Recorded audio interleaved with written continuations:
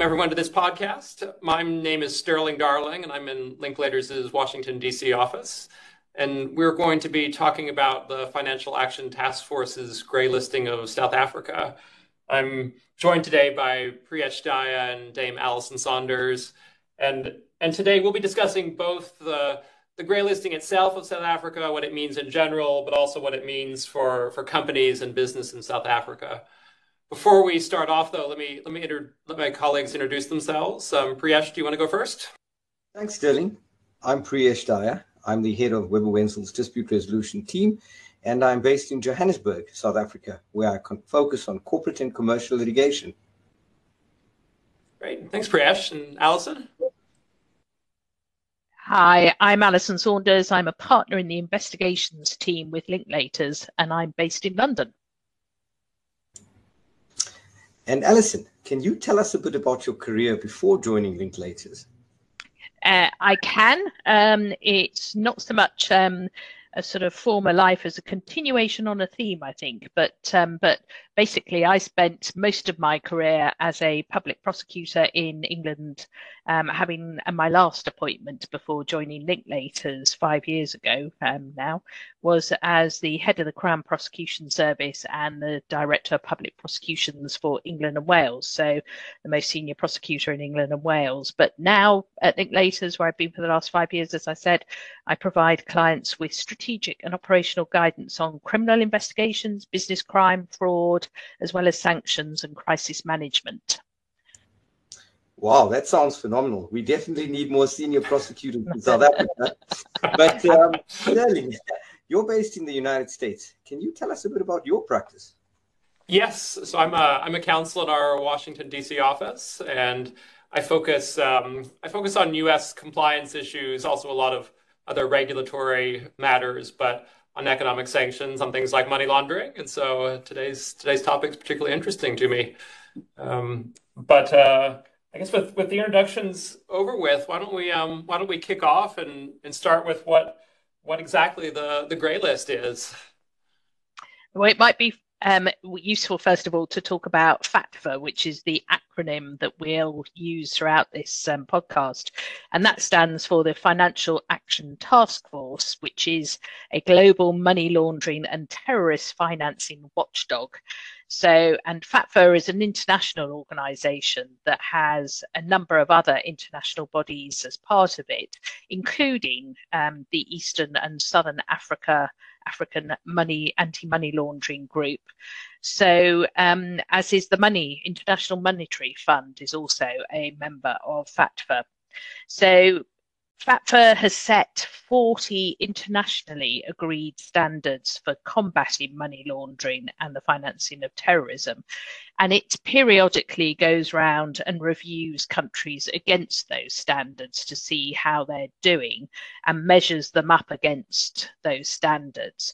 So there are more than 200 countries and jurisdictions that have committed to implementing these standards, including South Africa. So, and of course, there has been this recent review, which is what we're talking about. And because of the assessment by FATF of the standards, they have put South Africa on the grey list. Okay. That's very useful, helpful background, Alison. Priyesh, do you want to tell us a little bit about how South Africa ended up on the grey list? What they had done to merit that? Well, as Alison points out, we failed that review, but let me perhaps give you some more detail. South Africa did poorly in its 2021 mutual evaluation by the task force, when many institutions, especially our law enforcement agencies, were at their weakest, following what we call state capture in South Africa. Just very briefly, state capture is systematic corruption where private interests influence states' decisions. And we had a commission of inquiry which effectively showed that our state institutions had been weakened, particularly by private interests, and in particular one family, which we'll mention down the line. But be that as it may, insofar as compliance is concerned, whilst no country is really fully compliant, South Africa was deemed to have too many weaknesses in its legal framework. We were put under 1 year's observation period in 2021, October 2021, giving the country time to address the recommended actions. South Africa made significant progress during that observation period by passing 2 major pieces of legislation and also by trying to then strengthen some of its key institutions. The task force recognized the significant and positive progress that was made since 2019. However, there were 8 of these recommended actions where there were deficiencies. And so, unfortunately, we were then greylisted during February 2023 as a result of the recommended actions that we did not comply with. Okay. And Alison, why is a country greylisted if, in this case in February, if, as Priyesh was explaining, they were making progress? Well, they may be making progress, but what the grey list status means is that a country is under increased monitoring and is actively working with FATF as well to make sure that it can comply with the standards that we talked about earlier, which FATF sets. So where FATF places a jurisdiction under increased monitoring, it means that that country, so in this case South Africa, has committed to resolve the deficiencies identified within an agreed timescale and will be monitored whilst doing so. And of course, nobody wants to go on to the next step, which is a blacklist. So it's obviously in South Africa's interest to make sure that it moves off the grey list, that it works with FATF, and that it can show that progress is being made. So it will want to get off the grey list as quickly as it can. Okay. And Priyesh, are there specific steps that South Africa needs to take now to get off the grey list?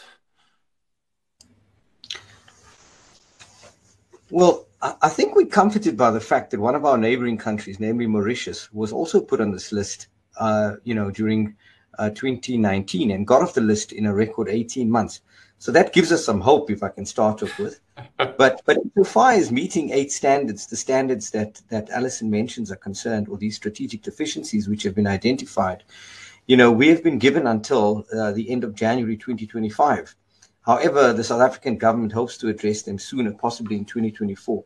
Just very briefly, what South Africa needs to do is to demonstrate a sustained increase in outbound mutual legal assistance requests that help facilitate money laundering, terrorism financing investigations, and obviously enforcement and confiscation of different types of assets. South Africa needs to improve its risk-based supervision of what we call designated non-financial businesses. For example, casinos, lawyers, or the attorney's profession, amongst some of these designated non-financial businesses. We need to demonstrate that all anti-money laundering and counter financing of terrorism supervisors apply effective, proportionate, and effective sanctions for non-compliance. So in a nutshell, there needs to be improved supervision or risk-based supervision. We need to ensure that competent authorities have access to accurate and up-to-date beneficial ownership information on legal persons. We need to demonstrate a sustained increase in law enforcement agencies' requests for financial intelligence. We also need to demonstrate an increase in investigations and prosecutions of serious and complex money laundering and terrorist financing activities.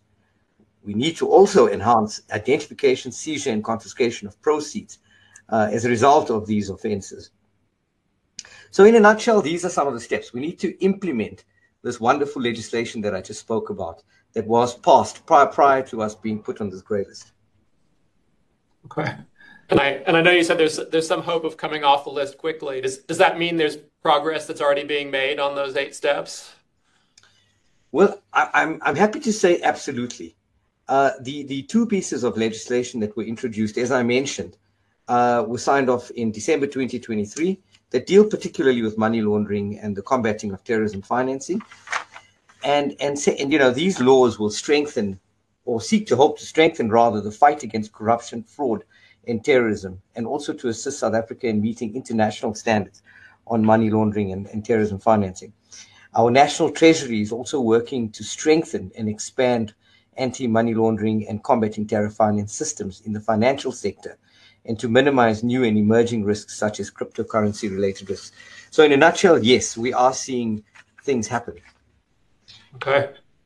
The mention of cryptocurrency risk and economic sanctions risk, it's all hot button issues for investors, I know. And so I thought maybe we just pause for a minute. And Alison, do you want to talk about a little bit about what the gray listing of South Africa means from an investment perspective in the region? Yes, and it's I mean it's interesting, Sterling, because it could be really important, and it will certainly make companies stop and think, I think, about investment. So, I mean, if you're talking about will be many companies that have either already invested or have significant businesses in South Africa, if they're UK or European based countries, then I think they'll be really concerned with money laundering regulations and how they're going to be complied with both in South Africa and how that impacts on them from a domestic jurisdiction as well, because we know that certainly in the UK things like money laundering, proceeds of crime has a sort of extraterritorial impact. But they will also be mindful of an increased compliance cost, which will be associated with doing business in South Africa. So, companies will see that there perhaps might be more interest from regulators or investigators, so they've got to answer those queries potentially. But equally, they will want to do their own enhanced due diligence around new business and existing businesses to make sure that they're conducting sort of monitoring of transactions if they operate in the region.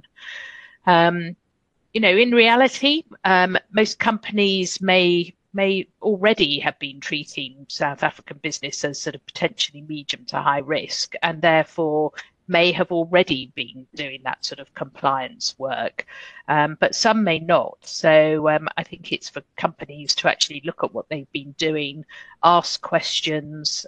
They may also find that if they're in a joint venture, that partners are asking more questions, asking for more documents and policies, trying to possibly exercise any audit rights that they might have to sort of make sure that they can be satisfied. So I think there is a sort of implication for everyone here. If you've already been doing all this compliance, well, fine. If you haven't, then I think there will be more, and there may be more external interest, both from partners, but also from regulators and investigators. And it may cause some people to think twice about investing in South Africa if they were thinking about doing so, which may mean that they still do it, but they'll have done more compliance around it, but it may put some people off. So I think the sooner South Africa can get off the list, and reassuring to hear what Priyesh is saying, the progress has already been made, then the better. Yep. And we're certainly seeing the same thing with U.S. investors. There's always been a focus on bribery, on sanctions. AML issues have, not just with South Africa, but globally, become more of a diligence focus, and it's in M&A transactions, it's in financings. What would have otherwise been routine, relatively diligence light financings are now going through enhanced diligence when it's a country like South Africa, and so it is interesting to see that all those things are true in the UK too. Priyesh, do you want to tell us a little bit about what this has meant in practice for some of your clients, not just on this sort of diligence side that we've been talking about, but just more generally what you've seen as a result of the grey listing? Yes, thanks, Sterling. I mean, look, I think it comes down to, as I mentioned at the beginning, we've got this wonderful omnibus legislation, as we call it now. We've got our national treasury that is seeking to to bolster our key institutions. There's more financing that has gone into our prosecuting authorities, is beefing up as such of investigation capability. So what I'm seeing on the ground at this point is there's a lot of activity from our investigating and prosecuting authority. I'll just give you some examples to start off with, perhaps. We saw recently in January that the NPA succeeded in convicting a former Impala Platinum Limited, that's one of the listed mining companies, a senior accountant for fraud and money laundering. We've seen also recently an Eskom employee, that's our electricity commission, a senior employee being arrested for fraud and corruption. We also recently had a politician who was arrested for money laundering after he was caught running a loan shark business. What I think was really interesting for me over the last 2 weeks was that the Financial Intelligence Center, that's run under the auspice of the Ministry of Finance, published a directive that's in effect that has resulted in a compulsory screening of all employees. And this directive applies to law firms, estate agents, other accountable institutions operating in the country. So these institutions now have to vet all their employees for competence and integrity as a part of their due diligence process. And if they don't, they risk a sanction of a fine, which could be up to about 50 million South African rand. So these are critical implementation steps that we're seeing. We're seeing the NPA now finally has teeth, and we're seeing that the FIC has issued these directives, as I just mentioned, which now are hard hitting. And I think, as Alison mentioned, it means more enhanced compliance to try and prevent money laundering and terrorist financing. Okay. And Alison, have you seen other countries that are working to improve their AML compliance go through similar steps? Are they being equally aggressive in the improvements that they're trying to make? Yes, I mean you see it all the time. So I mean we dealt with a case sort of 18 months or so ago, which was in the Caribbean, where they've been threatened with blacklisting, and there was sort of quite a lot of knee-jerk reaction from the authorities and investigators, which we saw action there. But a fascinating example, perhaps, is in the UAE, where they have given a high-level political commitment in February last year to work with FATF and the Middle East and North Africa Financial Action Task Force in order to strengthen the effectiveness of the UAE AML and CFT, so counterterrorism financing. And it's demonstrated significant progress, and they've done that by demonstrating a sort of increase in outbound MLA requests to facilitate investigations, and also showing greater use of financial intelligence to pursue high-risk money laundering threats and combating UN sanctions evasions. So that's been, lots of action going on in the UAE, but where the sort of fascinating example sort of extends into the South African jurisdiction is that in 2022, the Guptas, who I think are probably well known to most people listening, were arrested in the UAE, accused of money laundering relating to state funds using their connections, it's alleged, with ex-President Zuma.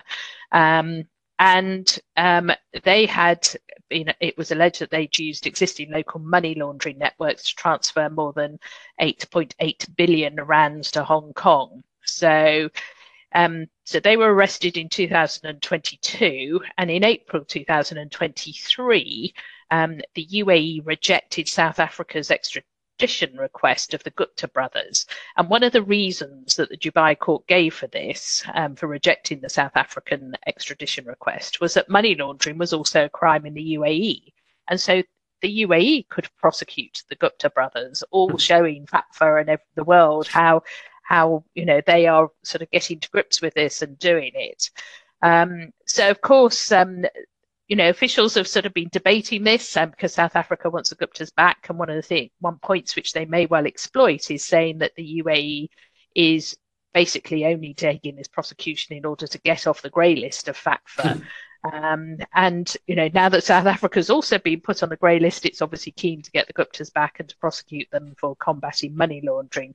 So this is something that might well get raised in Washington in the coming days, because there's, I think, a gathering of finance ministers for the IMF and the World Bank spring meetings.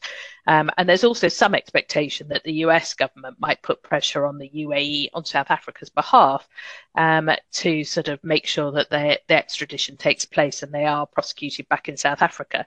So a really interesting example of another country that sort of, done lots of things in order to get off the grey list, but actually it's sort of potentially conflicting with South Africa's efforts as well. So, but a good example. Yeah, that's interesting. I mean, it's interesting that you mentioned governments cooperating with each other too. So if it's short of extradition, so if we're talking more about countries using their sort of MLAT treaties, the mutual legal assistance treaties, do you want to say a little bit about that, about how the investigations dovetail across jurisdictions? Yeah, and I think, whilst that was an example possibly of governments not cooperating with each other. Ordinarily, what we are seeing is many more investigations where governments across jurisdictions are cooperating with each other. They're sharing information. They're helping each other with mutual legal assistance requests. So I think for multinational corporates who are operating, whether it's in South Africa, well, in this case, South Africa, who might be doing more in this area, what they really need to think about is if there's an investigation going on, is this going to be a sort of multi-jurisdictional one? Will other jurisdictions be interested, not just South Africa? And if the company is thinking about self-reporting, they've done their own investigation. They think there is something there that they should self-report because they want to get the benefits that we know exist from the DOJ guidance, from the SFO guidance. They all talk about if you sort of self-report, you will get a discount on your sentence. You may be eligible for deferred prosecution agreements, that sort of thing. So for companies, they need to think about, should we be self-reporting in this instance? But say they're based in South Africa, they've also got to think about, do we self-report to the South African authorities, but we're a UK company or we've got a US nexus? Do we also self-report in those jurisdictions? Because we know the sort of, we all talk about the long arm of the US law, but we've seen the sort of UK law sort of develop in that respect too. So companies need to think about, take advice really on, do we self-report, but where do we do it? Or where do we do it first? And how many other jurisdictions do we do it in? So I think that's quite a complex area where, legal advice is obviously something that corporates should be thinking about. Yeah. And Priyesh, what are the self-reporting obligations like in South Africa? Well, Sterling, I mean, there are certain pieces of legislation which make it obligatory to report. I'll just give you some examples. I mean, Alison mentioned the FCPA and the UK Bribery Act. In South Africa, we have the equivalent, which is the Prevention and Combating of Corrupt Activities Act, or PRECA, as we love to call it. Section 34 makes it quite clear that there's a duty on persons in positions of authority to report any offences relating to corruption, theft, fraud, extortion, and forgery of more than, and this is quite a low threshold, 100,000 Rand, which is what, $5,000 to the Directorate for Priority Crimes. Now, a failure to make this report will result in a criminal sanction as well. It could lead to a fine or imprisonment of up to 10 years. The other piece of legislation I think that's quite critical for self-reporting purposes is the Financial Intelligence Center Act, which again tries to combat money laundering and the financing of terrorism. In terms of Section 29, businesses and employees are required to report suspicious and unusual transactions, including suspected unlawful transactions of terrorist financing, money laundering, evasion of tax, etc. There's a much heftier sanction of up to, again, I think it's 15 years imprisonment or up to a fine of up to 100 million Rand. So these are quite, they've got serious consequences attached to them. It's just that the problem has been, as I mentioned earlier, it's the implementation. The other one I can mention, I think, which is quite serious, is the Protection of Constitutional Democracy Act against terrorist and related activities. Every person must report terrorism and related offences to the South African police, and a failure to do so could result in a life imprisonment sanction or a fine of up to 100 million Rand. So, again, as mentioned, we do have the legislation in place. It's simply the implementation or the enforcement of that legislation which has been, where the deficiency has been. But what we're starting to see now, and, as I mentioned, I think, as mentioned by Alison, the Gupta case is quite an interesting one. I mean, it's caused a diplomatic crisis of huge proportions at the moment between the UAE and South Africa at the moment as well. But an interesting one nonetheless. And what does that mean in practical terms? What have you been advising your clients if there are these serious consequences for not self-reporting? Well, look, I mean, in light, especially as I mentioned, there's been an increased activity by the National Prosecuting Authority and by other regulators. We are advising our clients to obviously adopt appropriate mitigative and responsive measures. This includes conducting compliance and other due diligences, as well as assisting them to comply with their reporting obligations, should it become necessary to do so. We have found recently, we've been representing some of our clients, including the criminal courts, where they have reported on corruption, but have now seen themselves as being cited as accused persons. And I'm talking about companies now, and I'm talking about listed companies, simply because the NPA, or the prosecuting authority, wants to make examples of companies. So what this effectively means is that, companies now need to ensure that they not just ticking the boxes, but they seem to be ticking these boxes now. And, awareness and training are all important, as well as, in certain instances, ensuring that you go beyond just doing the reporting, but actually following up. I've found in my own experience, clients often tend to want to ignore doing the positive reporting, or they never end up following up, or they report to the wrong authority, which creates even further problems for them. Yeah. It's certainly becoming a complicated world out there for people.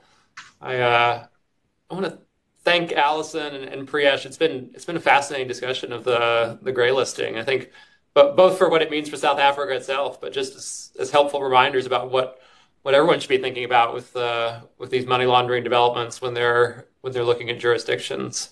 And also thank all of you for joining us. Thank you. Thank you, Sterling. And as I mentioned earlier, as I said, Alison, I think what our country really needs now are more senior prosecutors who can actually prosecute and convict. I'm on the next plane. Thanks. Thank you.